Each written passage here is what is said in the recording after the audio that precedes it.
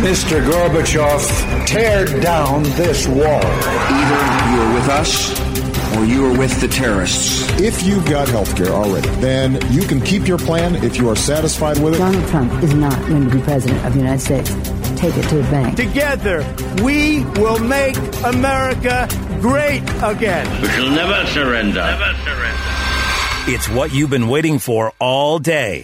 Buck Sexton with America Now. Join the conversation. Call Buck toll-free at 844-900-BUCK. That's 844-900-2825. The future of talk radio. Buck Sexton.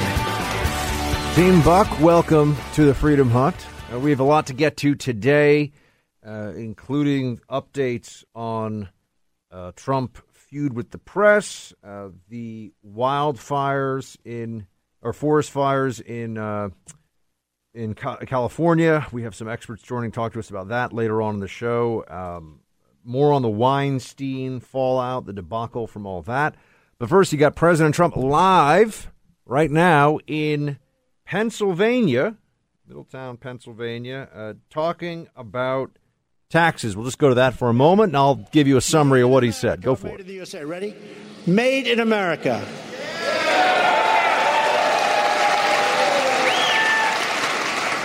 Made in the USA.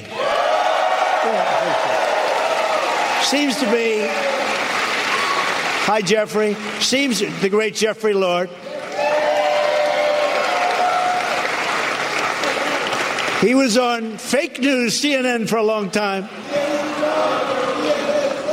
He was CNN one of my few sources of truth. Thank you, Jeffrey, for being here. That's a great honor. Thank you.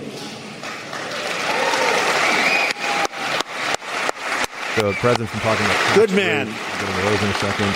But giving so many countries a tremendous advantage over us. If you look at China at 15% and Mexico, all of these countries had a lower tax rate than the United States. You can't compete that way. It is time to end this unfair disadvantage and to give American companies and workers the level playing field they so richly deserve, finally. Look, Trump is rallying support for tax reform here. And I was listening to the speech before we went on air, and he got the rates. He talked about the rates, 0, 12, 25, 35 individual rates. Also, under Trump's preferred tax plan, you'd have $12,000 of completely untaxed money at the federal level. Your first $12,000, and then if you were filing jointly as a married couple, $24,000 tax free. He said. Also, the corporate tax rate would be coming down from what occurred. I think it's 25 or 30%. I forget. 30 is it 30%? I think it's 30%. Down to 20. They had said 15, but I think 20 is now what they're going to be pushing for. From 7 brackets in the individual income tax to 3, and getting rid of the estate tax, which particularly will help out some family businesses, and taxes can be done on a single piece of paper, he says. I mean, those are the broad strokes. And then you get all of the encouraging signs to the market, and this will increase hiring and put more money in your pocket. For middle-class families, the Trump administration is saying it should be a few $1,000s, I think, in the a few $1,000s of extra income in their pocket. Bigger paychecks, he is saying. Nothing gets done in America without the hard-working men and women of the trucking industry. Do we agree with that? Thank you so much. Job you do. When your trucks are moving, America is growing. You agree? That is why my administration has taken historic steps to remove the barriers that have slowed you down. America first means putting American truckers first.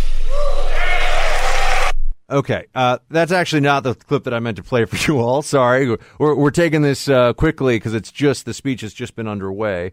So can we get to lower taxes for everybody? There we go. Thank you, sir. We have stopped or eliminated more regulations in the last 8 months than any president has done during an entire term. It's not even close. All right, so you get the idea. This is a rally of what Trump has been saying for a long time. He's pushing for there to be condensed rates, and look, tax reform could be a really good thing. I think it would be a really good thing if they get it through, and at least we can take some solace in the fact that this is policy. This would matter to you, would matter to me. I would love to have a little more money in my pocket. I think taxes are way too high. I wish we could also get rid of the notion of a middle class and just start talking about people that are earning a living. Forget about trying to put create these three generalized, conceptions of where people fall on the economic and socioeconomic spectrum. There's now, lower income, which is would used to be referred to as people who are poor, but they'll refer to lower income or low income individuals, or there's all these different now euphemisms. And then you have middle class, which politicians love. You wouldn't say lower class because people are not themselves. It's not that they are lower class; it's just lower income, right? But they're not really sure on how we're supposed to refer to what would be that bottom segment. That's always changing. You have middle class, which is just what politicians love. Then you have the upper class, which also you'll notice is not really referred to anymore. Now it's high earners, right? or the 1%. Depends on how Marxist and socialist sounding you want to be. But high earners is the more generally accepted term. But I don't like this. There's something that feels, to me, a little class warfare, like a little Marxist in tone about breaking us all down into, classes of income. I think there are just, you could say that there are people who are struggling, there are people who are earning a living, and there are people who don't have to worry that much about money. That's a better way to put it. So, because, earning X amount of dollars in Topeka is very different from earning X amount of dollars in San Francisco, is very different from earning the same, and, you go all across the country, right? So it's just not as cut and dry as there's a number and the number makes you fall into one class or another. Media loves this, though, because by creating this kind of economic balkanization, right, by separating us based on how much money we make here or there, they are able to play the class warfare game, which is one of the favorite. I mean, after trying to capitalize on identity politics and racial tension and racial issues, that's central to Democrats. Then maybe it's sexism and xenophobia, but class warfare is right in the same general area of centrality to the Democratic Party's message.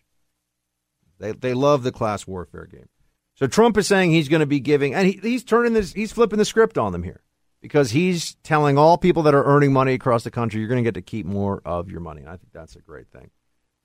We'll see if it happens with Congress.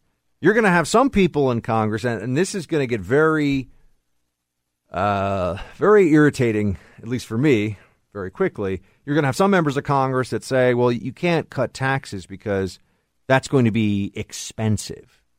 As if projected tax receipts, meaning the amount of money that the government is planning to take from all of us, is a sunk cost, right? That's money that's already, it's almost like it's already been spent. It's already been promised. No, I don't see it that way. I don't see my money and I don't see my private property as merely what the government deigns to let me keep. And I'm sure you have the same view. Democrats take a very different position on this. You're supposed to be thankful for whatever the government lets you have, because really it's the government's money, it's not yours. It's almost as though the federal government is giving you an allowance, right? Whatever you earn, the government takes its cut and then it kicks a little to you. Well, I think the way it should work is that you make money and then you kick a little bit to the government, and it should be straightforward, it should be obvious, and it should not be very much. That's what I think. I am not going to bet the proverbial farm that this is going to work before the end of the year. We'll have to see. The Republican Congress is I think, becoming a little too comfortable with their inefficiency and their ineptitude. They figure that they can just get all huffy and point the finger at Trump. But I think Trump is on much more solid ground than they are when looking at the issue of failure to implement the agenda thus far. I think Congress is going to get a lot more blame for that than Trump is. Now, taxes are not an issue that gets people necessarily to, click on the website, turn on the radio, or flip on the TV, but it's important. Could have big impact on the economy, especially dropping the corporate tax rate when it comes to employment and hiring. Because what do companies tend to do when they have more money on the balance sheet? They expand, they hire, they do more with it. These are all great things that Trump is talking about with the tax code. I can't assess how good it is yet because we don't even know what the Congress is going to put forward as a bill. Right? This is just Trump making the case. And you're going to have some holdouts in Congress. You're going to have some conservatives who say that you can't run up the deficit or you can't run up the debt or both. And that's another part of the conversation that remains to be heard, which is when do we deal with the fact that we're $20 trillion in debt, or do we not? Do we just keep on running this thing out? I mean, I remember not long ago there was this whole movement. Remember the Tea Party? People who were concerned about government spending. That's only gotten worse. We've done nothing to deal with that problem. And that was a major mobilization of the earning class of Americans, you and me, who had just had enough of what the government was doing and its spending practices. And we should address this. We should change it. But it's going to require tackling our expenditures. The federal government is going to require some tough conversations. This is where the Trump message and the populism, I don't know how this gets translated necessarily into reality. We all want lower taxes, great. Or at least you and I want. I don't know. Not everybody wants lower. People brag about how they wish they could pay. Rich people brag about how they wish they could pay more in taxes. And then you point out to them that they can, and then they don't. This happens all the time. Sure, you can send the IRS. There's a thing on your tax forms. You can send the IRS as much money as you want. Go for it. But we can't have the same spending on entitlements with no reforms to entitlements and more spending on the military and possibly $1 trillion of infrastructure spending. It depends on how that actually plays out with Trump.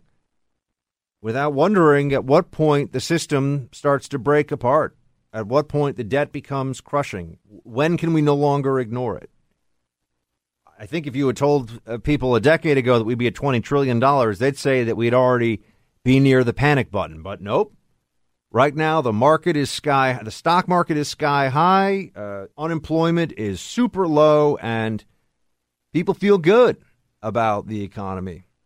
People are being told, at least, that it's good. There's still a lot that needs to be done, and Trump speaks to those issues of trade and manufacturing and real wages and how they need to be rising. And, I don't think there's nearly enough time spent on what quality of life is for the dollar spent today versus what it was years ago. But this is a case that has to be made as well, or else this is going to get lost. This is going to shatter on the shoals of Congress's intransigence and ineptitude and self-interest and stupidity. So I like the message from Trump. I like what he's saying on all this, but has yet to actually happen. Meanwhile, the media wants to talk about how Trump wants to make thousands of more nukes, and people are saying he's a moron. I mean, it's incredible, this stuff with NBC today. You can't make this up. Oh, actually, you can, because I think they did. I don't buy this. I will get into this after the break. This is much of the morning news cycle today was spent on Trump saying something that I don't believe it. The media overplays their hand with this stuff. They are willing to run with stories that are so anti-Trump that you can't believe it. It's literally unbelievable. And Trump called them out for it. But then he said something about pulling their license or when should we? You gotta look. The president's allowed to say it, but I'm not I'm not in favor of that. We'll get into this. I need to give you the details. 844-900-BUCK, 844-900-2825. We will be talking about those forest fires out in California. We'll be getting into the latest on Weinstein. I've got a story out of Poland having to do with Islamophobia that I would like to discuss with you in a bit. We've got a lot of show. Stay with me. With your help and your voice, we will bring back our jobs. We will bring back our wealth. And for every citizen across this land, we will bring back our great American dreams.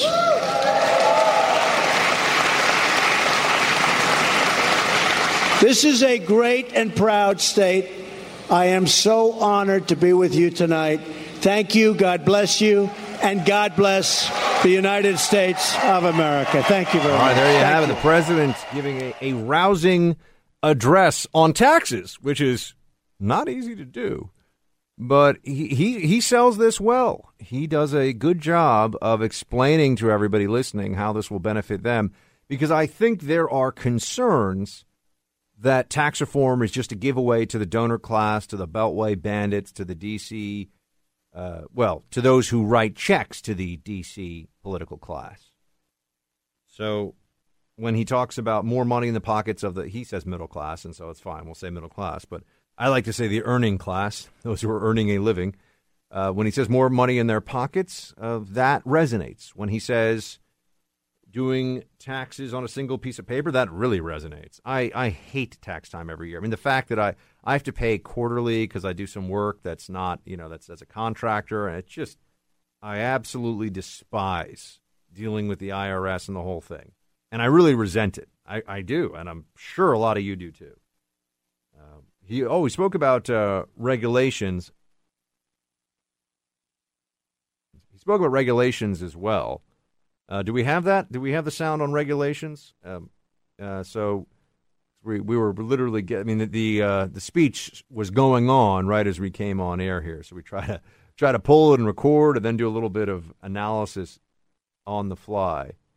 All right, you know what? Forget it. He talked about regulations. Don't worry about the audio. Whatever. I'll do it live here with the regulations. What? Oh, that's when we aired already. Okay, well, I'm glad we've had a little bit of a miscommunication here in the booth with where we are on our clips. So instead of calling out, I've got the wrong clips here labeled. Instead of doing that, we're just going to go with. He says there's going to be a less regulatory nonsense to deal with, so that's good. This is all helpful for the economy. There's a lot going on here that I think, if it gets done, because the Republicans need points on the board. If this happens, good things. Good things. If it doesn't, what do we go into the winter? I mean, by January, February of 2018, if there's no tax reform, I guess we're just going to keep on banging our heads against the wall and hoping that something different happens. And I don't know. This Republican look, it took a while for Obamacare to get through when Obama had the House and the Senate. I know. And so big things can take time. It's still early in the game. But tax reform, I mean, this really shouldn't be. This shouldn't be so hard. This should be very doable on the list. There's an an M&M, not MMA.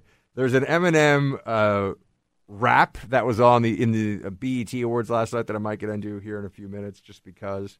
And then we'll talk about the Weinstein story. Is one of the most incredible bombshells to drop on the Democrat Party and its fortunes here for quite a while. Since Hillary lost the election, I think this may be the single story that is sending the most shockwaves, certainly through Democrat Hollywood. So I want to get into some of the continued fallout from that and more that we've learned about it. And then later on the show, we'll talk about what's going on with these out-of-control fires in California. So much more. Stay with me. It's frankly disgusting the way the press is able to write whatever they want to write.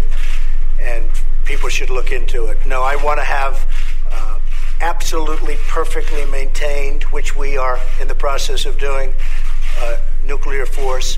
But when they said I want 10 times what we have right now, it's totally unnecessary, believe me, because I know what we have right now. So here's this story. I mean, this is amazing. You had NBC News reporting that Trump wanted to make 10 times as many nuclear weapons as currently sit in the U.S. arsenal, which would be incredibly expensive and not necessary on a whole bunch of levels. And I believe that the connection was that is the conversation, or that when Trump said that, it was in reference to that. That's why Rex Tillerson, as Secretary of State, allegedly said that Trump was a moron. I mean, this is just all this gossip posing as news that's out there right now. And I don't buy that. There are a lot of things that you could tell me Trump said, and I'd be like, yeah, I would believe that he said that. I do not believe that Trump was seriously putting forward that he wants 10 times as many nuclear weapons as we currently have. So how NBC or why NBC would feel compelled to report that is a question that, well, we all have our ideas, right? But there's certainly some pattern here of anti-Trump hatred that comes to mind as to what the justification, what the rationale for that may be from NBC's point of view. But Trump is saying that that's all crap. Then he went on to talk about maybe pulling their license. Like, I think he's just trolling. And I have some friends who are really smart, honest and well-intentioned conservatives who, when Trump says maybe we should pull NBC's, or maybe we should consider pulling NBC's license for fake news, however it was that he stated it. I'll see if I can find the exact verbiage here in a second. But it was something along those lines. He's not serious. And, should the president be saying that? Doesn't really bother me.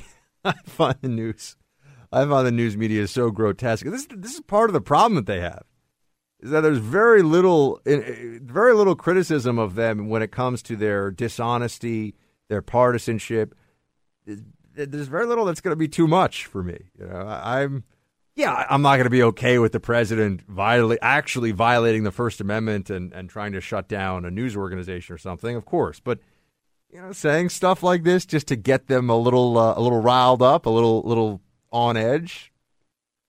I know, I find it entertaining. Maybe I should be more bothered by this than I am as somebody who works in the media. But I remember what it was like during the Obama years. I knew what it was like when you had a Democrat administration that could count on the entirety of the media with a few exceptions that matter. Basically, talk radio, Fox News, a couple of websites. That's it. Could count on everyone except for those individuals and groups and news organizations to come to the president's aid all the time and to attack his enemies all the time. And that left a really bad taste in our mouths. That left us with a sense that this is a fixed system and a rigged game, and it is with the media. So we see this with Trump today, and while he's giving a speech on taxes, and that should be a focus of the government. I don't think the government has to be a place where there's a lot of compelling oratory day to day. I don't really care about the inner machinations of what's going on in the House and the Senate. I just want them to do stuff that's good. I would like them to enact policies that are respectful of freedom, of the limitations of government as established by the Constitution, and that respect private property and individual enterprise and individual rights. That would be great. I don't really need them to be talking about culture war issues in D.C. We can handle most of that in the media. So I would rather that something happens on tax reform than when we continue to just spin in circles about, say, I don't know, the NFL, for example. Right? We've done that a lot lately. There's been a lot of talk about it, and look at this.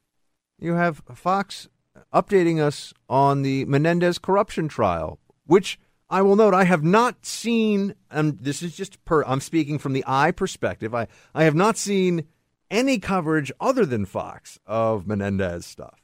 Now, I'm sure that not ESPN. Gosh, Buck. I'm sure that CNN, although ESPN would like to cover things like the Menendez trial, it seems these days. I'm sure that CNN's done it here or there, MSNBC's done it here or there, but in a way that it's kind of like, nothing really to see here, but we're just checking the box. Yeah, Menendez trial, don't worry about it. Even though, as I've been telling you, he had the International Babe Transport Service going on, funded by a $90 million Medicaid scheme. You would think that there's a lot of story there, but they don't touch that. They'd rather mock the president and say that he wanted 10 times as many nukes. I do think that's fake news, and NBC can stand behind it all day. But you have two things happening that raises a lot of questions about, well, I don't know. It's really just solidifying what we already know. I mean, these aren't questions. These are questions that have been around a long time. You have a couple of things that are happening right now that go right to the heart of the problem with the Democrat media and the narrative that it is always forwarding, often through dishonest and disgraceful means. You have, on the one hand, this story about Trump, which I just do not. And as I was saying to you, there are plenty of things that I've seen reported about Trump saying, especially if it's in private. I'm like, yeah, I think he probably said that. Sometimes rather colorful things. Sometimes things that I don't even think I could repeat to you on air. Keep in mind that even Dick Cheney, who was a very buttoned-up fellow, was known to use colorful, salty language on occasion. Just ask Senator Pat Leahy of Vermont.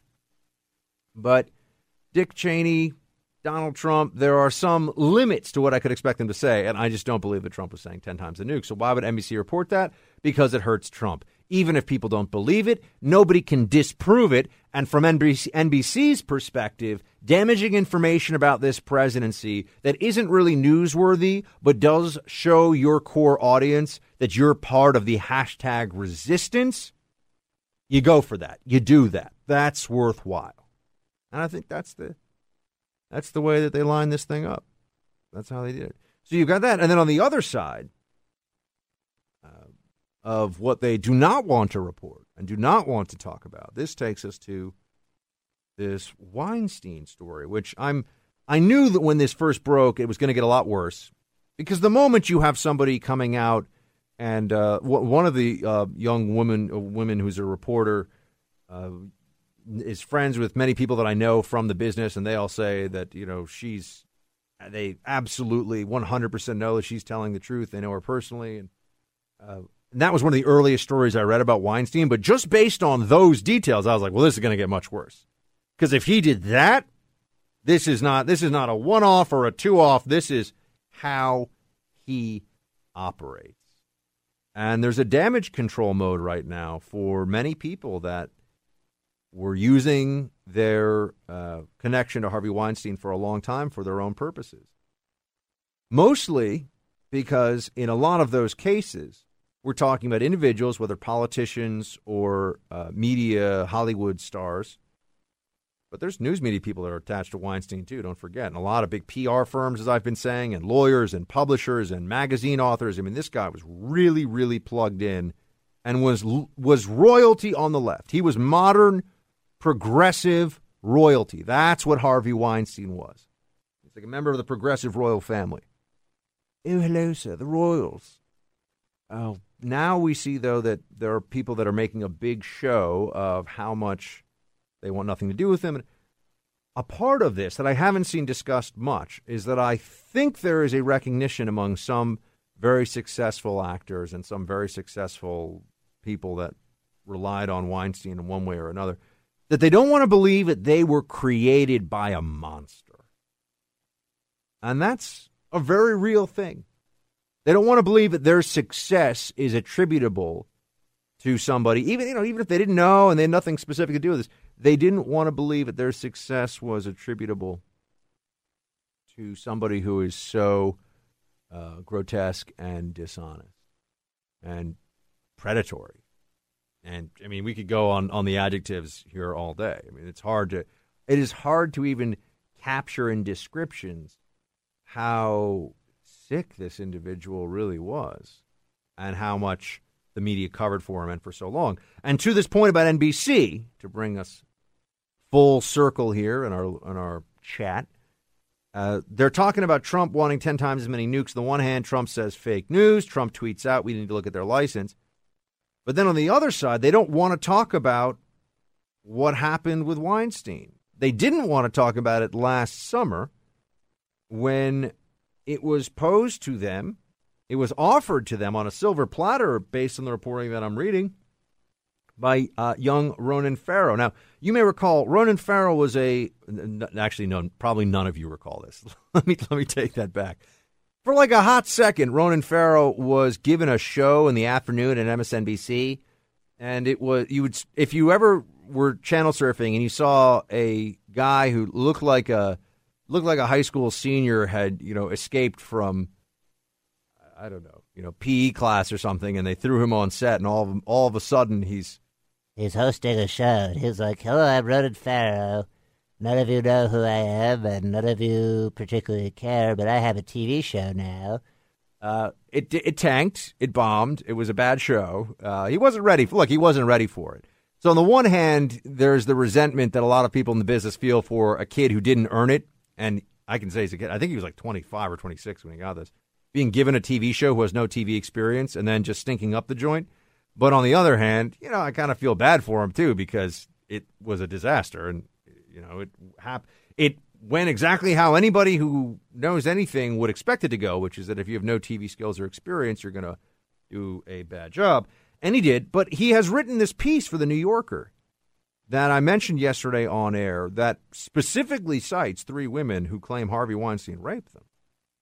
This is very, very serious stuff. Now, these are criminal allegations. This goes beyond workplace misconduct that you get fired for. This is now in the realm of people go to prison for a long time for what Weinstein allegedly did. And MSNBC and NBC, which owns MSNBC, apparently didn't want to touch this. Here's an exchange on the I know I'm about to play a Maddow clip on this show. You guys are like, really? Here's what the exchange was like between Ronan Farrow and Rachel Maddow. Why did you end up reporting this story for The New Yorker and not for NBC News? Look, you would have to ask NBC and NBC executives about the details of that story. I'm not going to comment on any news organization's story that they, did or didn't run. I will say that over many years, many news organizations have circled this story and faced a great deal of pressure in doing so. And there are now reports emerging publicly about the kinds of pressure that news organizations face in this. And that is real. In the course of this reporting, I was threatened with a lawsuit personally by Mr. Weinstein. He's saying NBC was too chicken to do anything with the story. I mean, he didn't say that, but that's actually what he's saying. Keep that in mind as we go forward here, that a major news organization that has both a cable channel as well as, newsroom operations, news affiliates across the country, was offered the chance, and I think a lot of people would say had the obligation, the ethical obligation to report on this maniacal predator, Harvey Weinstein, and they didn't do it. Don't tell me it's because they were afraid of lawsuits, okay? Because I don't buy it. Because they got plenty of lawyers and plenty of money. They didn't do it because they didn't want to do it. Because they didn't want to take down Weinstein, because they knew that the photos would come out of Weinstein with the Obamas and Weinstein with the Clintons and Obama's daughter going to work for, there's a lot of companies in America. Obama's daughter went to intern for Harvey Weinstein. That's a level of power and clout in the Democrat Party that very few people can match, my friends, that Harvey Weinstein had. But the news organizations that are now running all of these stories, and now they're jumping on the bandwagon, so many of them were just, they weren't guilty of merely cowardice. They were also complicit because they didn't want this to stop. They liked having this guy on their side. They liked that the storyline was that he was just a powerful TV exec. And anyway, 844-900-BUCK, 844-900-2825. We have much more, and we will be right back. Well, clearly people did know that there were allegations of Harvey's behavior with women. It was an open secret in Hollywood and in media circles. And, I was at an event months back right after President Obama left office, in which he gave a speech. And the first person, I was really struck by this, the first person he went over to greet on the rope line was Harvey Weinstein. And President Obama's daughter, Malia, interned for him. And I, as a reporter, sort of knowing the rumors and the gossip, was shocked, knowing what's out there, that President Obama would legitimize Harvey Weinstein in that way. Nope, shouldn't be shocked at all. And the pretense of being shocked is pretty preposterous because, as I was saying, Weinstein was Democrat Party royalty. He was a very, very respected, powerful man in Democrat circles. Not respected because of who he was as a person, but because of what he would do for people, for politicians, for movie stars, for whomever, for authors. Something you must keep in mind here is that it's not just the people in the movies. It's those who write articles. It's the often bitter and feeling overlooked journalist class that Weinstein was able to co-opt and coerce. Because you could be some journeyman writer for whatever publication and, you make that story go away on Weinstein on page 6. He'll pick up your screenplay. He'll option your book.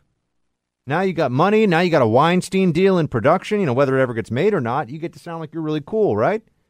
Just buy people off left and right. He could buy off the very people who had an ethical obligation to report on somebody this powerful and connected doing what he was doing, which was serial predation against women in his industry, with intent, with forethought. And he bought off those very people. I mean, the corruption here was just so widespread.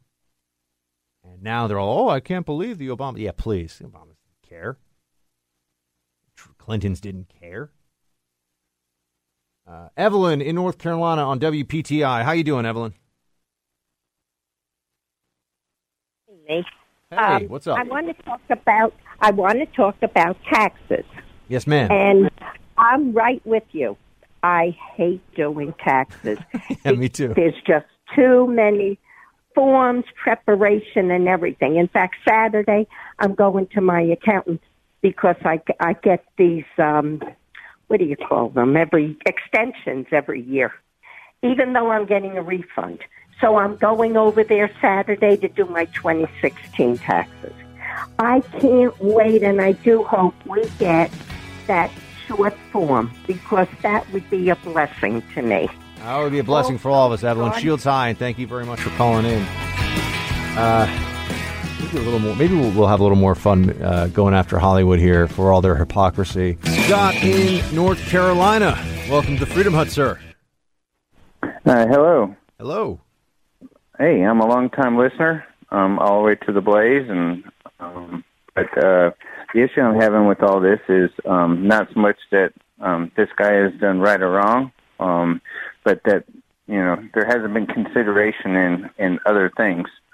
That, for example, if you accept what this guy is telling you to do to advance your career, you're just as guilty. So some of these high-profile actors or actresses coming out saying that, he did this to me too, they could be just as much at fault because they accepted the advance or they accepted the situation. Wait, hold on. You're saying it doesn't make it right or wrong. When you say just as much at fault, just as much as fault as who? I mean, no one's as Weinstein is in a class by himself here in terms of fault. I understand that. Right. Okay. So I'm missing. I'm trying to follow you here, Scott. But you're saying just as much as fault as who? Weinstein.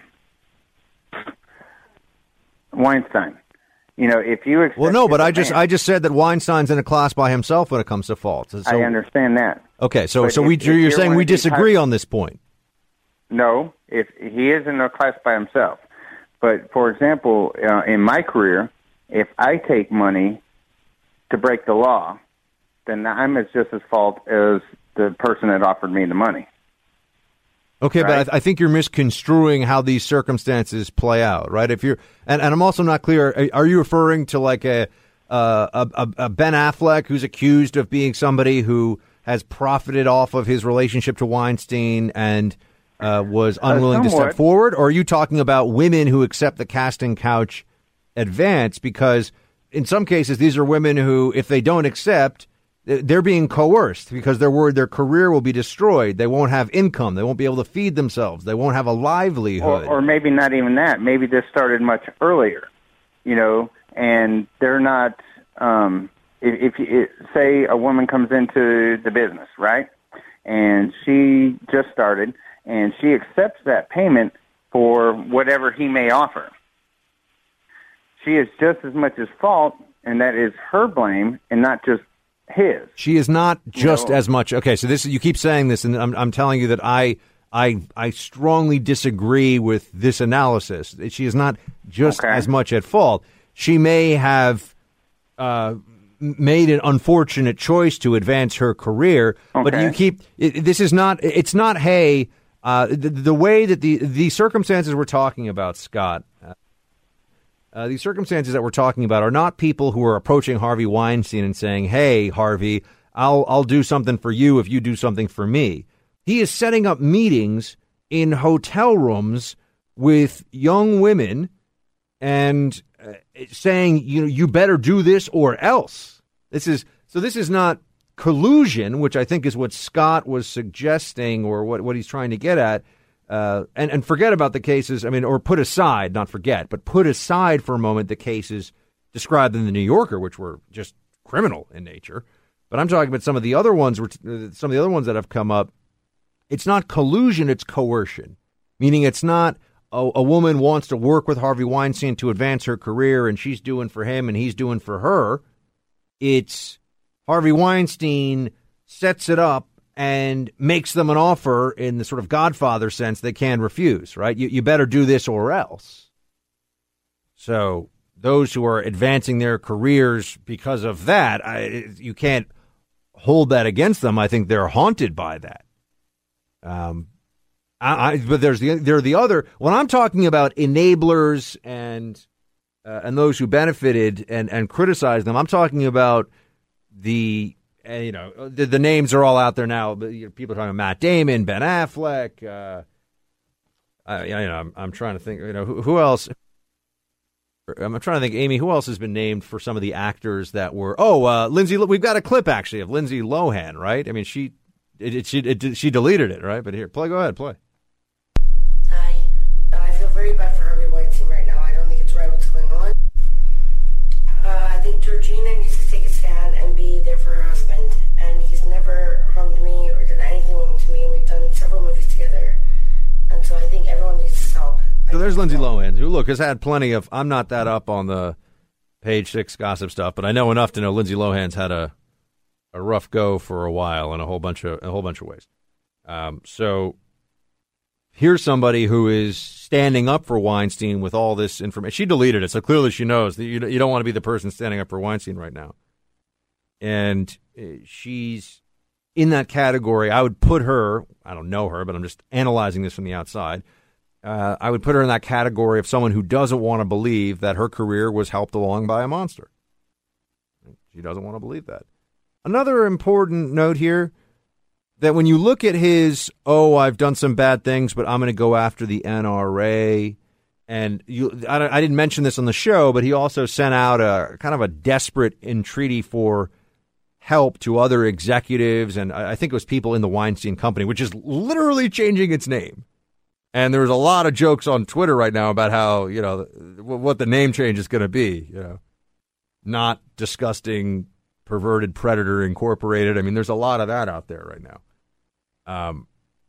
But, this is Harvey Weinstein coming out saying this stuff initially about how he's going to go after the NRA, and he thought he was going to be able to beat this. That gives you a sense of how disconnected. Actually, there's another way to look at this, which is he beat it thus far, Buck. He beat it every other time, and he did. He made it go away. There are a lot of people who should be losing some sleep who wrote nasty articles about women that said something about Harvey Weinstein, who were part of the smear machine. But also, we can draw very direct parallels between that activity of going to the media to do the dirty work of a powerful person against women who are victims. Hillary Clinton, Bill Clinton, that whole era as well, and all the accusers against him. This is why when Hillary Clinton stands up and says women have a right to be believed and all that, it's just posturing. It's just grandstanding. And this is why feminism is unfortunately a sick, unfunny joke in this country on the left. It's just an excuse for feminism is often just an excuse for excuses and man-hating and a lot of really destructive policies and behavior.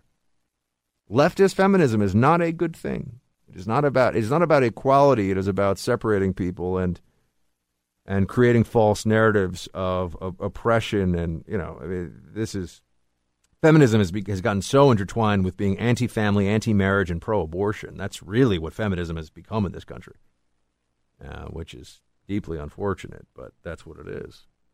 But it's also full of hypocrites. It's just used as a weapon against conservatives, against Christians. That's what feminism has turned into. And that's why Hillary Clinton and all the rest of them are so, it's so blatant, it's so obvious that they are using it as a political weapon and not for any moral or righteous purpose. They are self-righteous, but they are not righteous. I should note that this just broke on the Hat Tip Drudge Report for putting this up. Exclusive. This is from the Daily Mail. Trump's Justice Department moves on Harvey Weinstein and orders FBI to open probe over fears he will, quote, do a Polanski. The FBI has opened an investigation to Harvey Weinstein for alleged sex crimes. You have 3 women have come forward claiming the producer forced himself on them sexually. Wow. Okay. So now we've got a possible criminal case being looked into here. Assuming this, look, it's the Daily Mail, but the Daily Mail is a huge site and does a lot of reporting. I know they also have plenty of photos of Kim Kardashian up, but they do a lot of traffic and they have real reporters. It also mentions here that Roman Polanski, who pled guilty to having sex with a 13-year-old girl in 1978. He fled the U.S. and is still celebrated by many people in Hollywood. They're still okay with Roman Polanski. And I've one more thing, and I'm sorry, I've done a little more today of the Weinstein discussion than I intended to. Just so you know, we are going to get into some expert discussion and analysis of wildfires and what's going on in California, because it's devastating. I mean, you're vast amounts of acreage, homes destroyed, people losing their lives in California right now. Wildfires are really scary. I don't know much about them. I've been learning more, and we will have some folks on to talk to us about that coming up here, and also tell you about this story that ties in our Lepanto discussion from last weekend. So I'm going to leave the Harvey Weinstein stuff behind here in just a moment. In fact, you know what? I will. Oh, well, I forgot. I lost my train of thought there for a moment. But yes, one more thing. There have been whispers. Not even whispers. That's not even fair to say. There have been some stories, my friends. I was right yesterday when I said Epstein. Epstein is the billionaire pedophile, convicted pedophile who Bill Clinton used to fly around on his private jet. And this guy was a pedophile, and there was all, I mean, that is a story the media has never wanted to touch. And yet it's out there. The facts are there. And there's Pedophile Island, right? I mean, there was all this, and they didn't want to touch this going into. And he was a friend, a personal friend of Bill Clinton. I think he was found guilty of not just being a pedophile, but also paying an underage girl to have sex with him. There have been stories for a while that in Hollywood, there are predators who are going after underage, people, actors, actresses. And you've heard these stories. They've been talked about and then they disappear very quickly. They've been talked about and then they disappear very quickly. Given what we have found out about Weinstein and how it exposes the suppression of information that the Democrat media complex will engage in, I have to say that we need to have a real look back at any of this reporting that was out there about very high level, and I will not name names because this is not verified, but very high level Hollywood executives who have been, if not reported, at least rumored to have been engaged in serial pedophile activity. I don't think we can just discount that. And I think that a lot of people in the media were way too quick to just turn the other way on that. Given what we saw going on, and look, Weinstein so far, we haven't seen that specific allegation. That has not been out there with Weinstein, to be fair to the case. But there are other instances of individuals in Hollywood that people have said there's pedophile stuff going on there, and that I think you have to look at that now in light of how dishonest the media is and what it will and will not try to cover when it comes to Hollywood. This requires a second look, and we'll keep an eye on that here as it goes forward. So I think people are starting to say, you know what, this is not okay that the media was turning a blind eye to this, and it would be horrific beyond words if in fact the media was covering up for pedophile activity in Hollywood. And Look at what Weinstein was doing. How far a leap is it really that somebody else, some other producer, was engaged in criminal activity of that kind? So I just wanted to note that's floating around there, and it would not surprise me if there was a major story that broke on that in the next 3 to 6 months. It might not be right away, but just remember I said it. I wouldn't be surprised. Some big people in Hollywood involved. All right, we got to hit a break. We'll talk about some other stuff, including wildfires in California and much more. So stay with me. All right, team, welcome back to the Freedom Hut. I want to get to a call here. We got Vicky in West Virginia on WWVA. Hey, Vicky. Hi, Buck.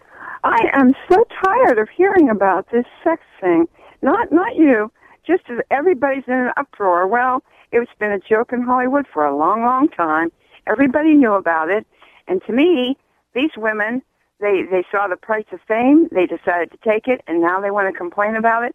I'm sorry. Hold on a second, Vicky. Hold on a second. A lot of these women are just victims who didn't accept this proposition or whatever you want. I mean, look, there's a lot of different cases. In some, it was an aggressive advance. In some, there are allegations of rape. So, it's not clear. We got to look at each specific case. But a lot of these women were just straight up victims. They didn't profit from this at all. Well, that might be true. That might be true. But I'm talking that about is all the these allegation coming out. Okay. All these actresses coming out and saying stuff. They all knew. I mean, everybody in Hollywood knew. But you do understand, Vicky, that not everybody in Hollywood knew, right? I mean, a lot of people knew, but also I think, they're trying to bring. I'll get to this in a second. Now they're trying to bring conservatives in this as well, by the way.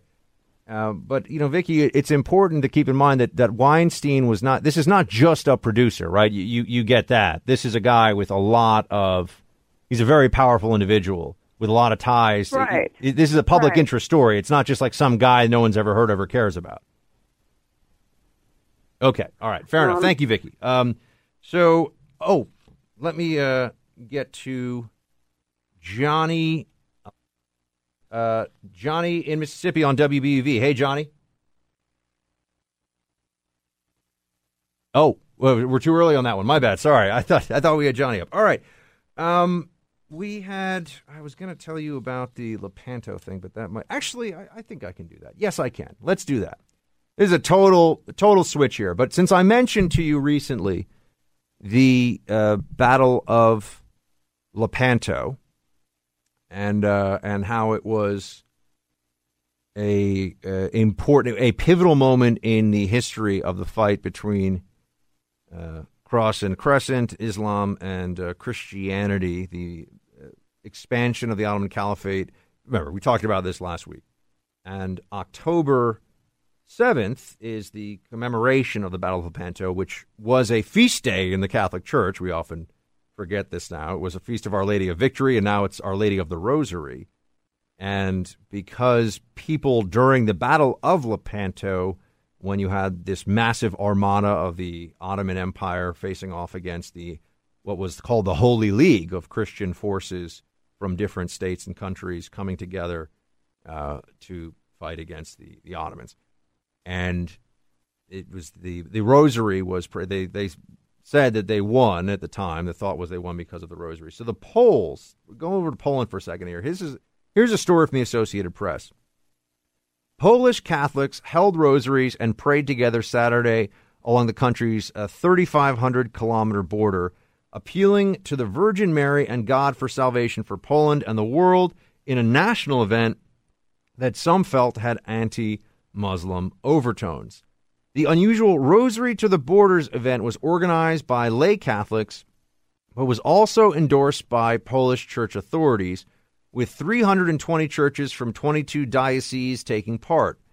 The prayers took place from the Baltic Sea coast in the north to the mountains along Poland's southern borders with the Czech Republic and Slovakia, and all along the border of this country of 38 million, where more than 90% declared themselves Roman Catholics. Organizers say the prayers at some 4,000 locations commemorated the centenary of the apparitions of Fatima, when 3 shepherd children in Portugal said the Virgin Mary appeared to them. But the event also commemorated the huge 16th century naval battle of Lepanto, when a Christian alliance acting on the wishes of the Pope defeated Ottoman Empire forces on the Ionian Sea, quote, thus saving Europe from Islamization. All right, end quote. So that's from the Associated Press. Interesting point here is that just holding a commemoration of Lepanto or praying the rosary at the borders in Poland, because of the association with Lepanto, was considered by the international press to make it Islamophobic, that this was a case of Islamophobia. So I just thought that was interesting, that's the way that they would go with this. And in Poland, they still remember. In Poland, they still commemorate October 7th. You may have seen the reports, and the news continues to be really bad, really disconcerting from California. Firefighters, this is from CNN just 15 minutes ago, firefighters battling deadly blazes in Northern California faced a daunting challenge Wednesday. Winds picked back up, threatening to spread wildfires that have already killed 21 people, destroyed hundreds of buildings, and forced thousands of evacuations. Most of the fires were ignited Sunday, driven by winds of up to 79 miles per hour and dry conditions. More than 20,000 people have been ordered to evacuate as of Wednesday. What causes these wildfires? What's the history of them in this country, and what can we do to combat them? These are all things that I want to know. We have somebody on the line who can address that for us. Don Falk joins now. He's associate professor at the University of Arizona, and he researches fire history and ecology. Don, thank you so much for your time. Happy to be here. Don, please put into context, I mean, based on wildfires that we've had in this country in the past, how bad is what's going on in California right now?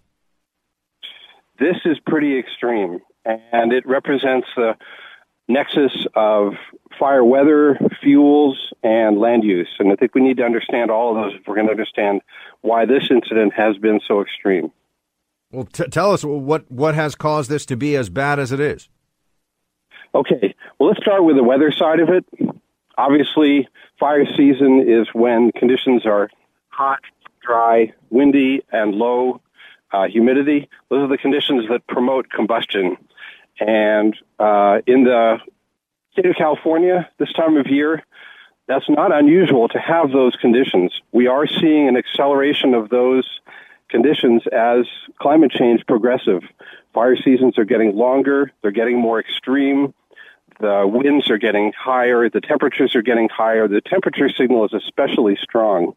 And so we're very, very concerned that what we're seeing now may be a harbinger of future conditions as temperatures rise due to global warming. But that's a seasonal occurrence in California all the time. It's just this year it seems to be especially strong.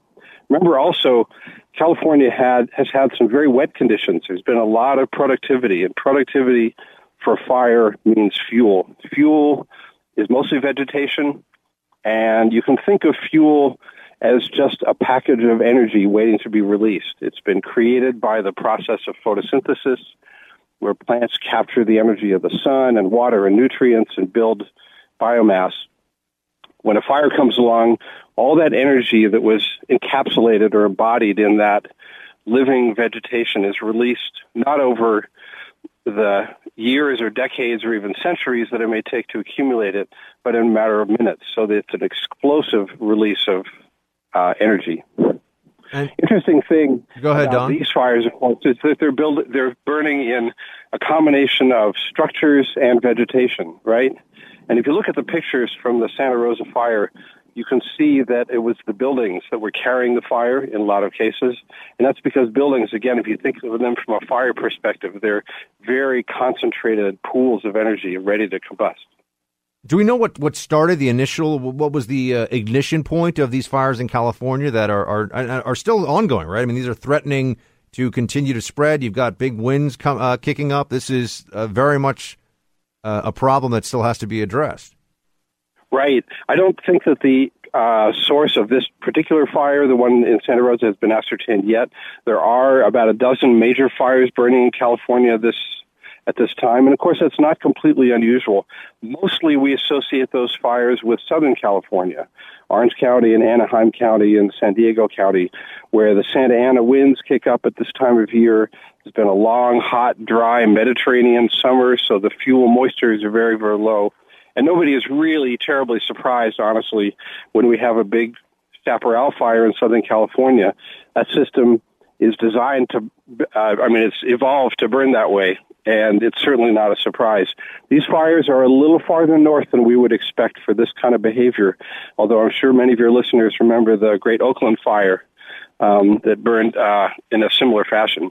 What are and we're speaking to Don Falk, who's a professor at University of Arizona who researches fire history and ecology. Don, so we've got major efforts to try to contain and put out these fires. What are those processes like? I mean, what are the things that they can do, and what are the key indicators for whether or not they can get a fire under control? Right.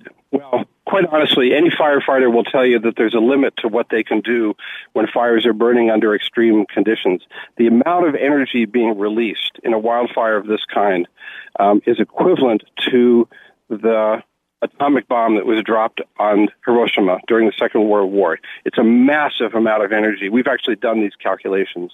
It's a massive amount of energy being released all at once.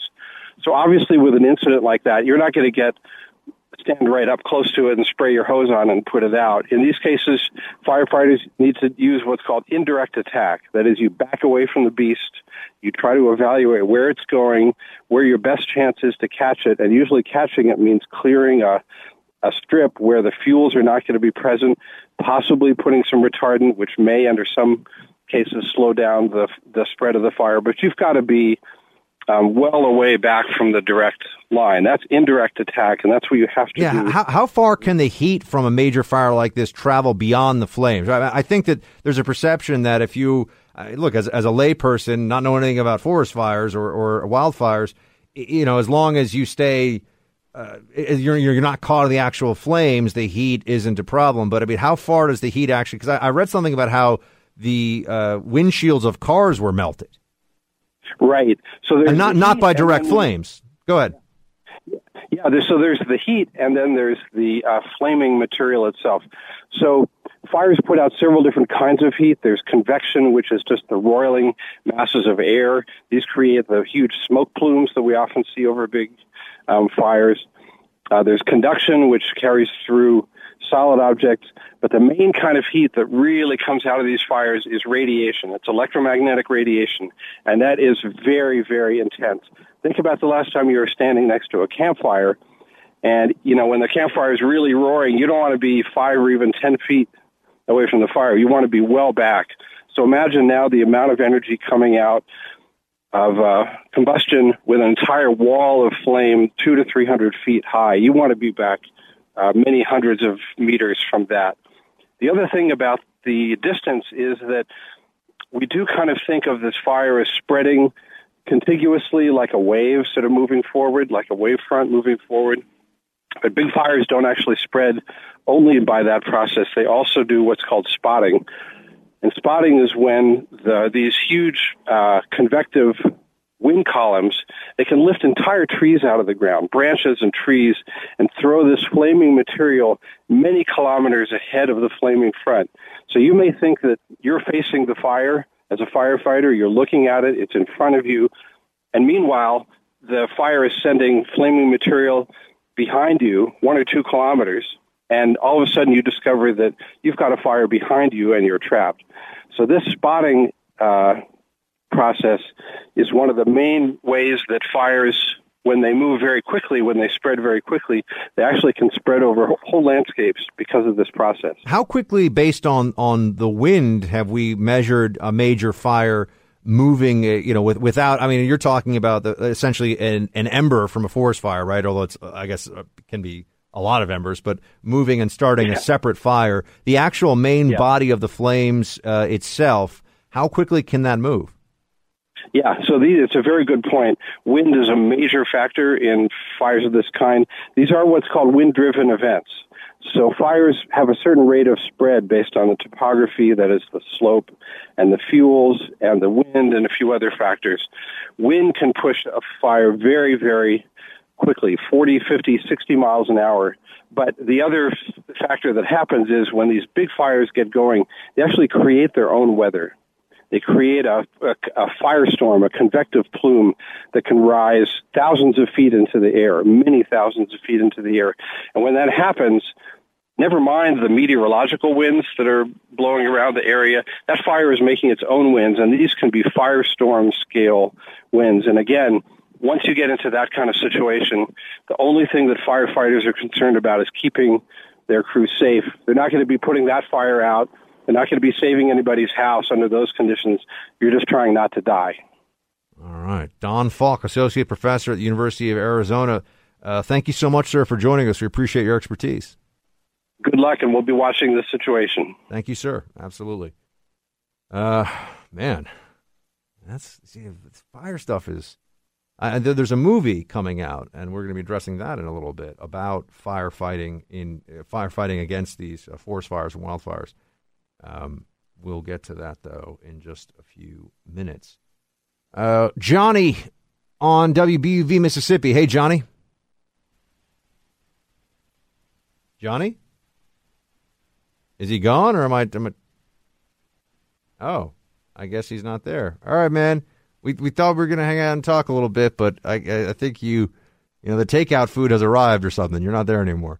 One thing, I really appreciate it, I guess, the expertise. I think it's fascinating. So we're trying, I didn't know, and this is on me, I didn't think beforehand we're talking to somebody who's an expert in forest fires. Is this going to somehow tie into climate change? And sure enough, or he said global warming, actually. Sure enough, we hear about global warming. I think that this is now a situation where if you work in the natural sciences, if you work, not as opposed to the social sciences, in any capacity at all, you have to, and you want to be tenured or you want to get grant money or whatever, you just have to say this stuff. I think it's the price of admission now, which is a shame, but that's the sense that I get. Because this is, really, we're global warming? Anyway, look, he had some very interesting things to say. He knows a lot more about fires than I do, so that's good. But I wasn't expecting global warming to come into the discussion. I should have, in retrospect, because you can't. I think we're at a point now where you could be talking about the mating patterns of the Alaskan salmon from August until October, and you'd hear from a marine biologist about global warming. I just don't think there's any way around it now. I don't think that you'll escape this. So anyway, we can get it. We can leave that for now. I thought it was an interesting discussion though, because I don't know much about how these fires work, and it's a lot more complicated than show up, point some water cannons at it, and try to just put it out. That is not how it functions. I think I'll probably mention the Eminem rap from last night about Trump. I meant to get to that before, and I kind of skipped over it. We'll revisit that for a moment, and then I believe we will be joined by a special guest. We have Pat McCarty joining us at the top of the next hour. He is an individual who's part of the Granite Mountain Hotshots, who were an elite group of firefighters in Prescott, Arizona. He left the unit before the summer of 2013, and there is a movie coming out about the about what happened to the Hot Shots, the Granite Mountain Hot Shots. I think, is it out already, Amy? It is out already, yeah. And it has Josh Brolin playing the lead. So we should have Pat McCarty joining to talk to us about what it's like. We had a scientist to talk to us about the fires and the science of fires, and we've got these massive wildfires going on in California right now. We'll have somebody who tells us what it's like to actually stare one of these things down. And we'll do that when we come back, so stay with me. I was going to talk about this M&M rap, but you know what? I actually want to get into something else for a second here. The Boy Scouts of America is going to start accepting girls? Why? It's called the Boy Scouts. I know this is like we're erasing gender now in society and social justice and all that, but really? Here's the news from the New York Times. The Boy Scouts of America announced plans on Wednesday to accept girls, marking a historic shift for the century-old organization. The group cited the desire to nurture female leaders as a reason for the decision, pitting it against the Girl Scouts of the USA, which operates under a similar mission. We strive to bring what our organization does best, developing character and leadership for young people, to as many families and youth as possible as we help shape the next generation of leaders. Why? I don't understand. Oh, my gosh. The decision comes nearly 2 months after the organization was harshly criticized by the president of the Girl Scouts for what she said was a covert campaign to recruit girls. Okay, I gotta look into. I'm not understanding the what's going on here about how this all happened, but this just seems to me to be quite strange because the organization is called the Boy Scouts. So now they're not. So is it just now the Scouts? And is the problem any sex segregated activity of any kind now? It's not fair to girls that they don't have this. I mean, the Girl Scouts is a thing. This is what I don't understand. Right? There's Girl Scouts, there's Boy Scouts. But now the Boy Scouts are going to be taking Girl Scouts? I'm just seeing this now. I didn't plan to talk about this, so I'm working through this a little bit, and all I can think is, what? This just doesn't make any sense. Bowing to, I mean, usually I see the politically correct rationale for this stuff right away, and I go, oh, okay, well that's why they did this. But in this case, there's a Girl Scouts, there's Boy Scouts, and this isn't like a transgender rights issue thing of there are Girl Scouts who want to be part of the Boy Scouts or something. This is just you can't have any separation of sexes. All right, I'm going to look into this more because I don't even understand what their argument is supposed to be for this. This just doesn't. Anyway, oh man, the world, this country just seems to be going crazy. Nothing really makes sense anymore. I would also note that I'm hearing, this may be a separate issue, but I'm hearing now even from conservatives, it has become, when referring to Chelsea Manning, that's when this comes up in whether it's a news broadcast or in writing. Conservatives all refer to Chelsea Manning, from what I see, as she. And I'm starting to think, okay, so is that now the way this is supposed to go? Because it looks to me like people are abandoning that disagreement pretty rapidly. And I think there was a law that just got passed in California that said that using the wrong pronoun could be a form of discrimination. I think I saw that on making the rounds on social media. I'd have to dig into that some more. But I am seeing people now refer to Chelsea Manning as a she. And it's not to be disrespectful or mean or anything. Chelsea Manning is a he. It's a guy. I don't. I call Chelsea Manning Chelsea Manning because you can change your name. You can't change your gender. I've been through this a million times. But I think this is a debate that I'm starting to sense conservatives are backing away from and just saying, okay, we're going to go along with it. Anyway. I switched this up. I was going to get it. I mean, the M&M rap, I don't maybe I'll play it in the next break. It's just, yeah, Trump is the worst, and if you like Trump, I don't want you supporting me. This is what Eminem was saying at BET. I think he's got an album coming out. He said that Trump's, quote, a kamikaze that'll probably cause a nuclear holocaust, end quote. This is This is art these days, I suppose. 844-900-BUCK, 844-900-2825.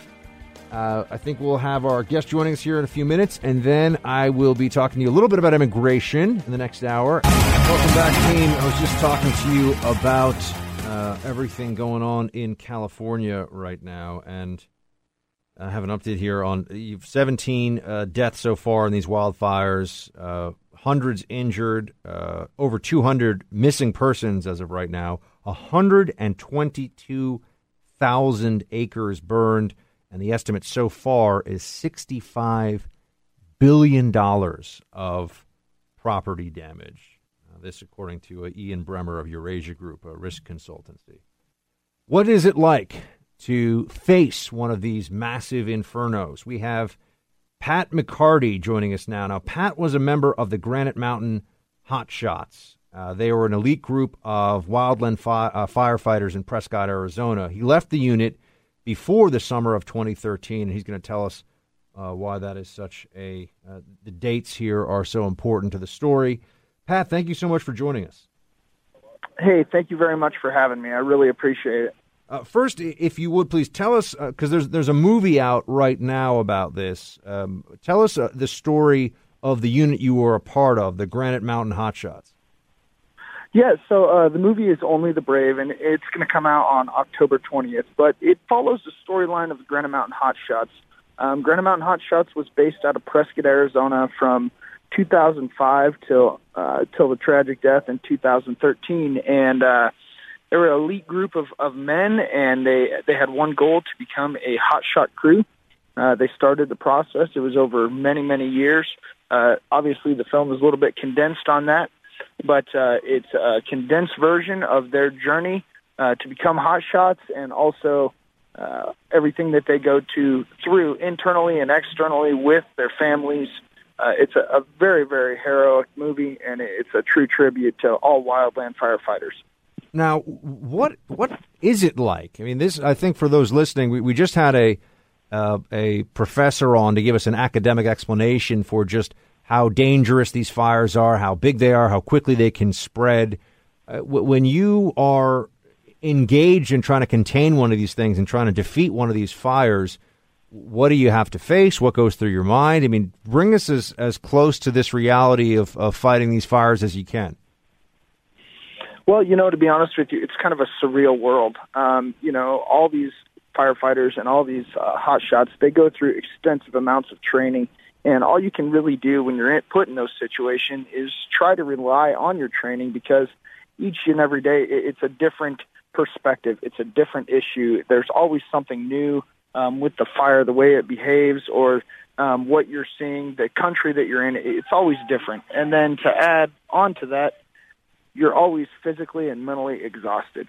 Hotshots, they go into the deepest, darkest, steepest, roughest country that our nation has to offer, and sometimes it's the very most remote.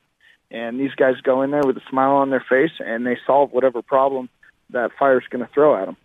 I mean, ultimately, it's guys on the ground that have to do this work, right? There's not. I think the general conception, and maybe I'm speaking mostly for myself here, is just that, well, there has to be more that can be done when a fire is threatening an entire town, threatening to blaze through an entire city. There's more than just calling on groups of firefighters on foot, right? There has to be some, and I know they can call in planes to drop water, and I think they also will drop anti-flame material on it. Blurry, and it's basically a flame retardant. But speaking for the helicopters, all that stuff is only good for so long. Eventually, that water is going to dry up, and those flaming fronts will burn through it. It'll creep through it. It'll smolder through it. So what puts these fires out and what really does it is boots on the ground. The guys on the ground swinging the tools. I wish we could just go in there and use helicopters and airplanes to take care of it. It'd be a lot easier, but that's just not the world we live in. So, but what do you do, Pat, when you're with a unit like the Granite Mountain Hotshots, and there's a fire that's threatening homes and threatening lives? Walk us through the order of battle, if you will. Like, what do you establish what the wind trajectory is, and then you set up a a perimeter? I mean, how do you go about actually slowing this thing down and trying to stop it? Yeah, you know what? There's a whole bunch that goes into it, and I wish we had more time for that. But yes, it's a scientific approach. It's a very topographical approach. You know, you're going to want to make sure that you're in a good position to make attack on the fire. Obviously, you don't want to be above the fire unless you absolutely have to be putting line in. And then we have rules and checklists we have to go through with that. We pay very close attention to the weather. You know, we're watching the humidity on the half hour to the hour, you know, down to 5 minutes if we need to. It's an amazing approach, and it takes a great group of people. You'll see a ton of firefighters out there, and they all have a very specific job, and, you know, they take great pride in that. Now, Pat, if you would tell us, I mean, the people may still go out and see the movie, but it is based on the true story of the Granite Mountain Hotshots. Would you walk us through what happened in 2013? Yeah, so the movie is based on a true story of the Granite Mountain Hotshots, and it is very true to life. I would say a couple things. This is the most authentic movie that the audience will ever see as far as wildland firefighters go. It's an amazing film, and tragically, the guys pass away. You know, 19 guys pass away, and one man does survive. It's a great film. You really get to know the guys. You get to know who they were before this happened. And, you know, I really encourage the audience to go out there and watch it and really try to learn what these guys do, because there's thousands of them that are still doing it every day. All right. Pat McCarty, of the formerly of the Granite Mountain Hotshots, really appreciate you joining us. Thank you for what you do, and we'll spread the word about the movie. Thank you very much. All right, team. Well, there you have it. We've now, you know, this is I don't think I've ever talked about wildfires before on radio, and so I've been trying to learn more about them. But the statistics are just staggering for how much damage is being done. I mean, 122,000 acres. That is a lot of land. This is one of the biggest fire emergencies in the history of the state of California. So, if you have any thoughts on that, please do call in. I should also note, as a follow-up to yesterday on the Vegas response, right, the response from law enforcement in the Vegas shooting, I got messages on that. I will try to, if I can remember, I'll try to get to some of them in Team Buck Speaks later in the show. I had members of Team Buck, whether they consider themselves members or not, if they listen to the show, I like to think of them as members.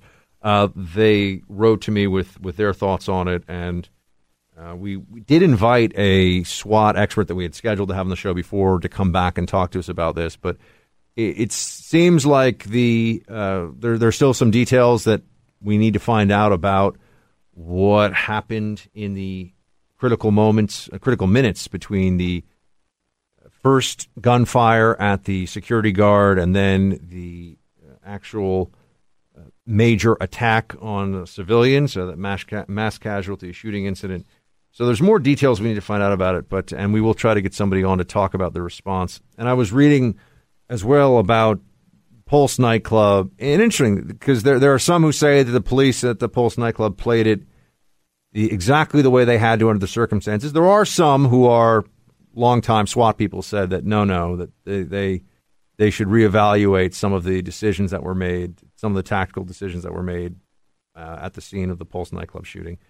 And I didn't know this. I learned this from doing some research in the last few days, that they changed the approach, that SWAT had to change the approach to mass shooter incidents after Columbine back in, 1999, because the initial strategy approach to this was that you showed up, once you had SWAT there, they showed up and they would set up a perimeter and then seek to, establish communication and perhaps negotiate. And after Columbine, they had to change that. They had to change that approach.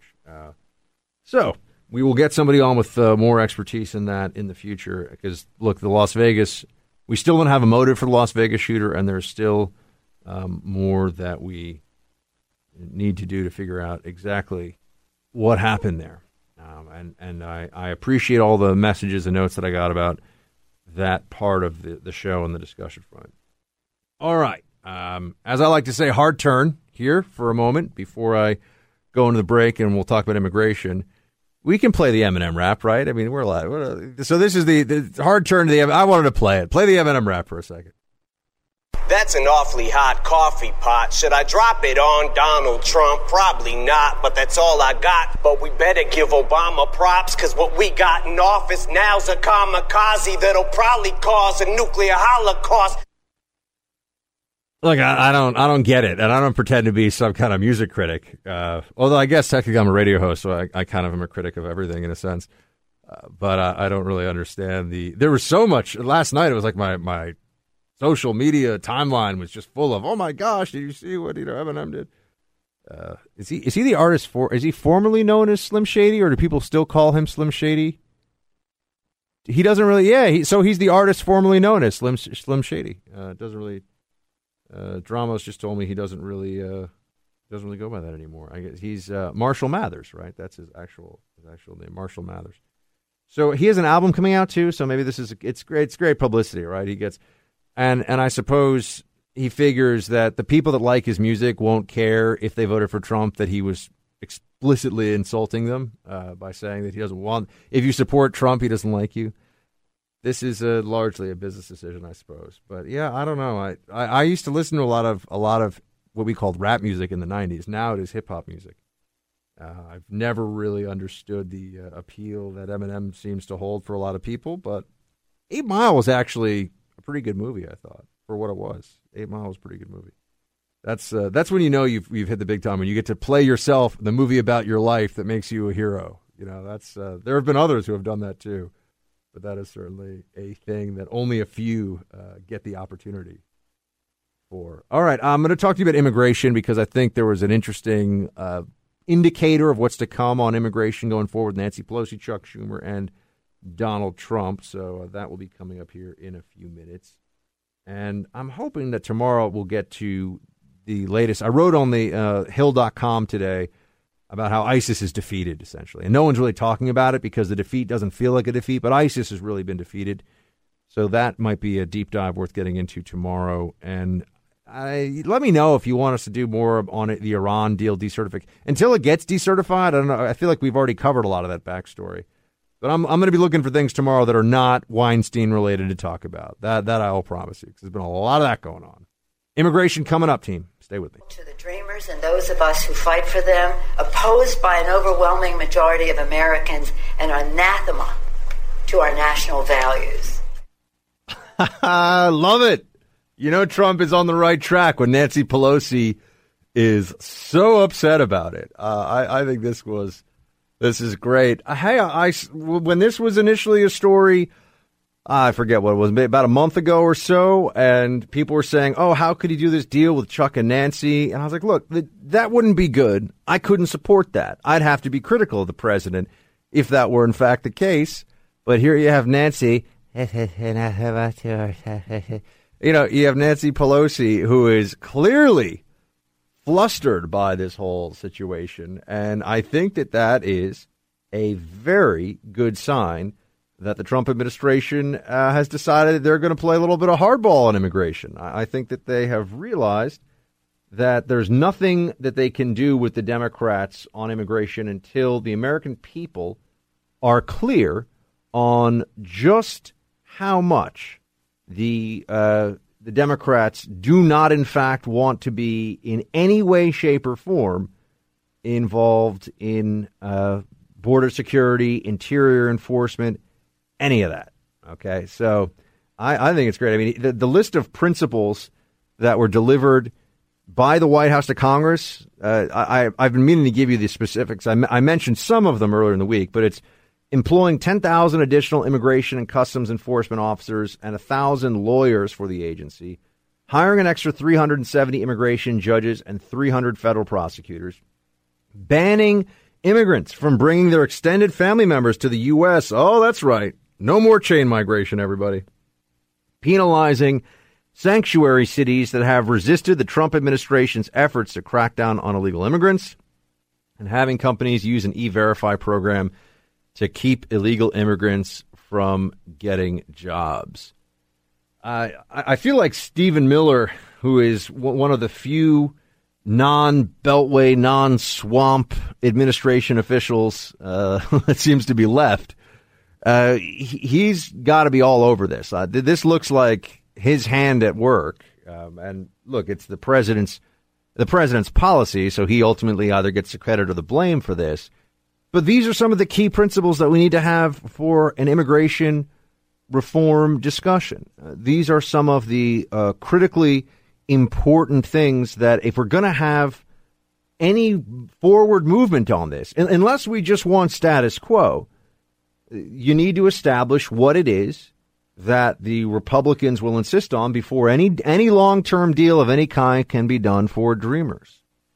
Look, Trump says he's a negotiator. I'm all in favor of the art of the possible, too. Never mind the art of the deal, but politics is supposed to be the art of the possible, and we will see how that is put into action here with immigration. Because there's no way for Democrats like Pelosi and Schumer to stand in opposition to all of these different things without people, the American people, starting to recognize, well, hold on a second. Why do we not want more immigration judges? And why do we not want more federal prosecutors? And why should chain migration be the law of the land? That doesn't seem to make sense. We have an immigration process for the individual that comes into the country. We shouldn't have a special system of privileges for those who come into the country and everyone in their family and then their family members and their family members. And that is the way that this works in practice. And so Democrats are they're going to just say dreamers, dreamers, dreamers. Trump, I think, can force clarity on this issue by pushing a bit more and saying, look, I was talking to Chuck and Nancy, and I'm willing to approach this from an open-minded perspective, but you're going to have to give here. And what you'll see is the Democrats can't give anything on immigration. They won't. Their base won't allow them. The only thing they'll allow is the facade of negotiations with the certainty of amnesty. Anything else is just going to get the dreamers. I mean, the Democrats invite illegals to the State of the Union address. They invite illegals to government functions. They hold up illegals as somehow better than the American people. They always think the jobs they won't do, and they do the jobs Americans won't do, and lower crime rates than native-born Americans. It's like, well, what are they trying to say exactly? First of all that's just crap. Those are talking points. It's not true. It's not based on reality. But they see it as a propaganda war. Immigration is about what people believe, not what is true. That's how the Democrats are playing the game. And I think Trump will be in a position to fight on this issue, to push back, and to possibly get a deal done that puts some of the most important immigration changes into place, assuming the Republican Congress goes along with them. I'm wondering who thinks that the Congress is going to get blamed versus who thinks Trump is going to get blamed if nothing happens going into the midterms. At some point, we are allowed as people to just say, you know what, as conservatives, as Republicans, as Americans, what's the point if they're not going to get anything done? Why go through all the motions of voting and raising money or sending money or whatever it is, licking envelopes and stamps and all that stuff? I mean, whatever it is you're doing to help elect Republicans, and I know a lot of you listening do a whole heck of a lot, it's going to be pretty hard to get excited about that if there's nothing to point to after 2 years of a Republican-controlled House, Senate, and presidency. So immigration is, as an issue, alive and well, and we will see. This is going to be a defining issue for the Trump administration, good or bad. Hey, Team Buck, back with you here to close up shop in the Freedom Hut for this session. I wanted to share with you that last night I was on the way home and I was thinking a bit about the discussion that, we are having and that I have been pushing on everything in response or everything about the response in Las Vegas from law enforcement. And I was walking home. I was in the subway and I was on my way home. And I saw an individual who, in NYPD parlance, is clearly an EDP. I mean, it was somebody who, and I don't say this as a point of ridicule, but he was a guy who looked like he hadn't, shaved in many, many years, hadn't had his hair cut in many, many years, and you could smell him from a very long ways away. He was absolutely filthy, and it's really sad. And I sometimes you see this in the New York City subway. In fact, occasionally there'll be someone who is homeless or apparently homeless who's on a subway car, and you'll wonder, well, this is such a packed train, and you'll step into the car because you'll see it first, the windows, it'll be empty. You'll step in and there'll be one individual in there who has such an overpowering smell from lack of access to bathroom facilities and showers and just in a lot of cases you're dealing with, in the homeless population in New York City, people who have deep addiction and mental health issues.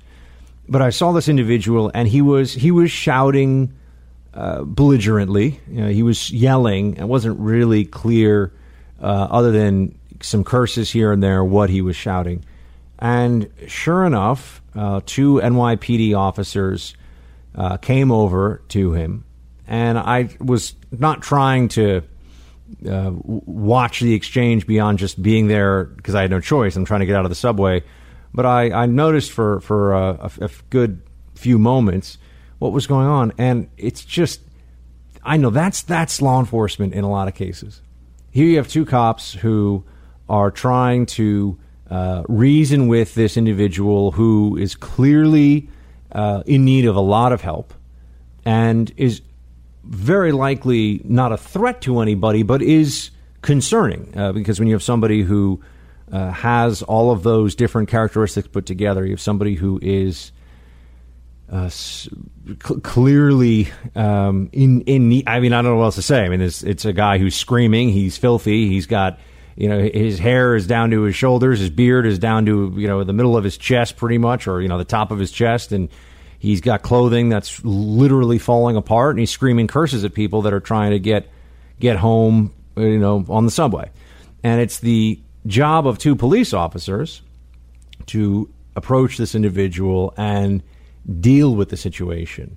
And if this EDP, emotionally disturbed person, spits on one of them, or it just tries to stab one of them with something, they just don't know. And I was seeing in that moment their role between really acting as social worker on the spot. They, sir, we need you to, they're trying to get him to go to a place where maybe he could get cleaned up and get some help. And, he's causing a disturbance. They have police powers if they want to, because he's disturbing the peace to, they don't want to arrest him, but they also can't leave him. And I just, it's a classic moment of what uniformed law enforcement deals with.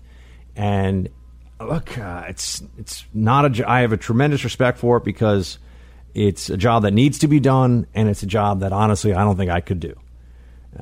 It's just not something that I have in me, and so I have a tremendous amount of respect for those who can do it. I see these guys in Hollywood, and I'm like, well, I could do that. I could. I see what the NYPD officers were dealing with yesterday. I'm like, I just don't know. I don't know if I could handle that. And so it made me think on my way home last night, it's, while on the one hand, I like to strike a balance between making sure that we look at all the facts and we're honest about what happens in a major news story that involves an important and time-sensitive police response like Las Vegas. Not only are they dealing with the life or death situations of mass shootings in communities, law enforcement is dealing with this, and it can happen anywhere, in any community across the country, and it does happen, unfortunately, far too often, shootings of all kinds. But also just in the day-to-day of law enforcement, it is, those of you who have had exposure to it know what I'm talking about. Those of you who have done it know a lot more than those who just have a sense of it. But it's not like it is on Law and Order. There's a lot of trying to really engage in mediation work and conflict de-escalation and communication with the community and communication with people who, on the one hand, you have to make sure they're not threatening others or causing problems for others. On the other hand, you have sympathy for them. And I have sympathy for these two officers. I'd guess these guys probably there's two male officers. I'm guessing they both have wives back home. Maybe one or both of them have kids back home. And, they're now engaged in a situation where, they could end up having to wrestle a clearly emotionally disturbed homeless guy who you can smell from, again, I'm not saying it to be funny. I'm saying it just to give you a description. You could smell him on the different platforms. So when I was walking up the stairs, I hadn't even seen this guy. I said, what is that? And, and it's sad. It's this somebody who's really been forgotten by society and is in desperate need of help. But you got the officers there, and they've got to de-escalate, and, they don't know. Somebody goes from being a person in need to a threat, as law enforcement knows, very quickly. And so they've got to, on the one hand, be the social worker, on the other hand, be guardians, be protecting, serving and protecting at the same time. Anyway, I just thought it was an example of what really law enforcement has to do day in and day out, and just much respect for everything from dealing with domestic disputes and crazy, smelly guy on the subway to, SWAT and ESU response to critical mass casualty incidents. I mean, police has got a tough job. And so I wanted to give this is another perspective from the after-action report. It's one thing to do a hot wash of a major incident and look into it as an analyst with at least a lot of the facts brought to bear. It's another thing to just understand or have some appreciation for. I can't understand it having never done it, but to have a basic appreciation and respect for the job day in and day out in communities all across the country. And I absolutely do. And I can, one day maybe I'll tell you some of my favorite stories from when I was assisting NYPD guys as a terrorism expert back in the day. They had great stories. But we'll get to that another time. We'll do Team Buck Speaks right after this break. Hey, team. So I have a few updates from the world of Chef Buck real quick. I've got Indian butter chicken, which I didn't know that was a dish. Apparently it is, waiting for me at home, which I will let you know how that goes. A lot of spices I had to throw in there, a lot of measuring, but hopefully will be good. At one point, the recipe called for heavy cream, and maybe I went a little extra on the heavy cream, because can you really ever have too much of that? But I'm looking forward to seeing how that one turned out. I will tell you that my pulled pork and all of your tips for making the pulled pork as good as it could be, it was phenomenal. It's already gone. I'm realizing now as I tell you this that over the course of I guess 4 or 5 days, I ate 2 pounds of pork. That seems like a lot. Maybe I need to tone it down a little bit. Psych. Never going to happen. It's amazing. I was having it for breakfast. I was having it for lunch. I was having it for dinner. It was so good. It's very versatile. Very versatile pork, So I wanted to get into some Team Buck Speaks here, because I've been getting so many compelling, funny, kind, constructive criticism, all kinds of messages on Facebook.com/Buck Sexton. So if you want to get in on that action, we here in the Freedom Hut are looking through the Facebook messages all the time, Facebook.com/Buck Sexton, and maybe you'll get on the show. Here we go. We have Matthew writing in keeping with my earlier message, I wanted to let you know that I bought all 3 volumes of the Gulag Archipelago, which arrived on Monday. I finished volume 1 last night. I really wish this was mandatory reading for seniors in high school, and if not then, definitely freshmen in college. Hell, it should be mandatory reading for anyone who votes. Matthew, completely agree with you. Glad you enjoyed Solzhenitsyn's Gulag Archipelago, a critical work. Depressing.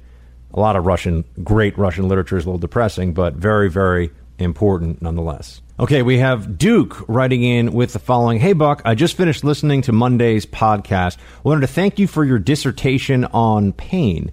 Over 40 years ago, I had multiple tendon tears and separations, mostly my right knee. I've been told many times I have a really cool swagger. Laugh out loud, it's a limp. Well, Duke, you're not the only one. I limp too. And I'm glad that you appreciated my discussion of chronic pain. And I know some of you probably thought that I was taking a ride in the wambulance, but it's a very, once you deal with it, I'm telling you, it changes your outlook on a lot of things. And I've been dealing with consistent pain for a very long time. Steve writes in with the following. So Vegas law enforcement changed their story and their timeline. What else will change? Steve, I don't know. And look, I do not in any way impugn the motives or integrity of any of the law enforcement officers involved in what's going on in the Vegas investigation, but there does need to be clarity and accuracy in this, and when there's not, we are allowed to ask questions. That much, I think, is fair to say. All right, a cooking tip coming in here from Ken. He writes, by the way, I agree with your guest that suggests using an Instapot instead of a slow cooker. I've actually always had a concern with placing uncooked meats, especially chicken, in a container at room temperature. Instapot sears and quickly cooks and holds temp for a long time. Didn't want to rain on your slow cooker parade, Shields High. Well, Ken, don't worry. My slow cooker parade can get rained on anytime. And I will look into this Instapot you are mentioning. James writes in with an audio analysis. Okay, well, I can't really. This is an audio analysis that I can't play for you right now on air, so I'm going to have to skip over that one, James. But, James, I will listen to your audio analysis. Alex writes in with the following. Thank you, Buck. I did enjoy learning about and celebrating Lepanto Day. I listened to your entire show. Shields High, Alex. Well, Alex, thank you so much. I have done, in fact, a longer deep dive that was 2 hours or an hour and a half long into the Lepanto battle, the run-up to it, and even added some production effects if you're into that kind of thing. So that I'd like to bring that back at some point. All right, Jennifer writes in with, Buck, I agree with you for the most part on not having phones on at the dinner table, but keep in mind, some of us have kids at home with a babysitter, and we have to remain accessible. Our oldest is 13 and sometimes watches his younger siblings while we go out to dinner. Got to keep the phones at the ready just in case things go south at home. Otherwise, completely agree with you. Yeah, Jennifer, of course. There are extenuating circumstances. You know, if I was waiting for a big call about a job or something, I'd probably have. But the general rule, and obviously anything that has to do with safety or medical necessity, you keep your phone out. But the general rule, I think, for social purposes should be that folks keep their phones away whenever possible. And I'm glad you agree. Paul writes in with the following. California fires are a valid topic. They're getting worse every year. Clearing underbrush, controlled burns, and fire breaks have been banned in the name of environmentalism. People have suffered and millions have been spent fighting them. And you should have seen the smoke column I drove through yesterday. Not exactly a clean air event. Well, Paul, thanks for writing in on this. I hope you found the parts of the show that we did on the wildfires to be informative and worthwhile. I try to do more than just give you the headlines here. I have the time because of when the show airs to do research, and I take full advantage of that, and also to line up guests who aren't just going to regurgitate what I say. I bring guests on who either have a really interesting POV, an interesting point of view, or an expertise that will enrich the show, or that are just really funny. So those are my standards for what I try to do here in the Freedom Hut. John writes in, Buck, so sorry to hear about your old man pain. Big fan of your show. I listen to your podcast after Rush most days, but lately yours is the first. Wanted to pass along contact info for someone that can get you back to normal, and hope it helps. And he gave me a New York doctor. Wow, thank you. Thanks, John. I will take a look, and maybe somebody can help me here. That would be great. I also had somebody, I'll see if I can find it, write in about how her husband is an orthopedic surgeon, and I'll get to that. Stay with me on that for a second. Aries writes in, yesterday on the podcast, I learned a bit more about Columbus and the 1492 trip than I had heard before. Usually I tend to snooze through your history lessons. But at the outset of the show, you said there would be some stuff about him I'd never heard before, and you were right. Most interesting was the fact that they were looking for a sea route because of the jihadist incursions into Spain. Well, Aries, I'm glad you enjoyed that one, and I'm glad I kept you on your toes. And, you know, I try to mix in the history for those who love it, but not do so much that those of you who would prefer we stay on current events feel like I am going off the rails. Caleb writes in, hey, Buck, what happened to the article by Gilley on colonialism, the case for colonialism? I can't find it anywhere on the internet. Well, Caleb, it was retracted. In a sense, they tried to unpublish it because it was so heretical to this essential belief on the left that colonialism is responsible for whatever ills in the world you want to make it responsible for today. So I do have a version of it. I meant to post this yesterday and get it to our web team. I'm going to send that to them now, assuming that my link still works. I think it does. I didn't take screen grabs of the article because it's like 15 pages. But I will try to post that up on bucksexton.com. Chris Tucker writes in, Buck, I really connected to your talk on chronic pain. I'm a registered nurse and also have peripheral neuropathy in my right foot due to tarsal tunnel syndrome. I have the sensation of red-hot needles, crank down on my toes, or just a sting like 1,000 hornets all in one location. I don't use opioids because I can't take them and work, and they really won't work for me. I use ibuprofen and gabapentin. Many of us are out here going to work, doing our jobs, and doing so in pain. I also have arthritis in my hands and wrists. We do what we have to do. Thank you. Well, Chris, thank you for writing in, and certainly, I do sympathize, and I thank you very much for your note. I wanted to do more. We'll do more Team Buck Speaks tomorrow or Friday, maybe both. I don't know. I really like this. I like reading on air what you guys all write in. Facebook.com/BuckSexton if you would like to join the team online, so to speak. Also, BuckSexton.com/store if you want to get some gear. Already thinking about the shows for tomorrow and Friday. I think they're going to be really interesting. And if you have any thoughts or ideas, share them with me. Also, those of you on Twitter, Buck Sexton on Twitter, and I try to look at my Twitter feed during the show live as well as after hours, so shoot me your thoughts there. And until tomorrow, whether you're listening to me live or on podcast or however, shields high.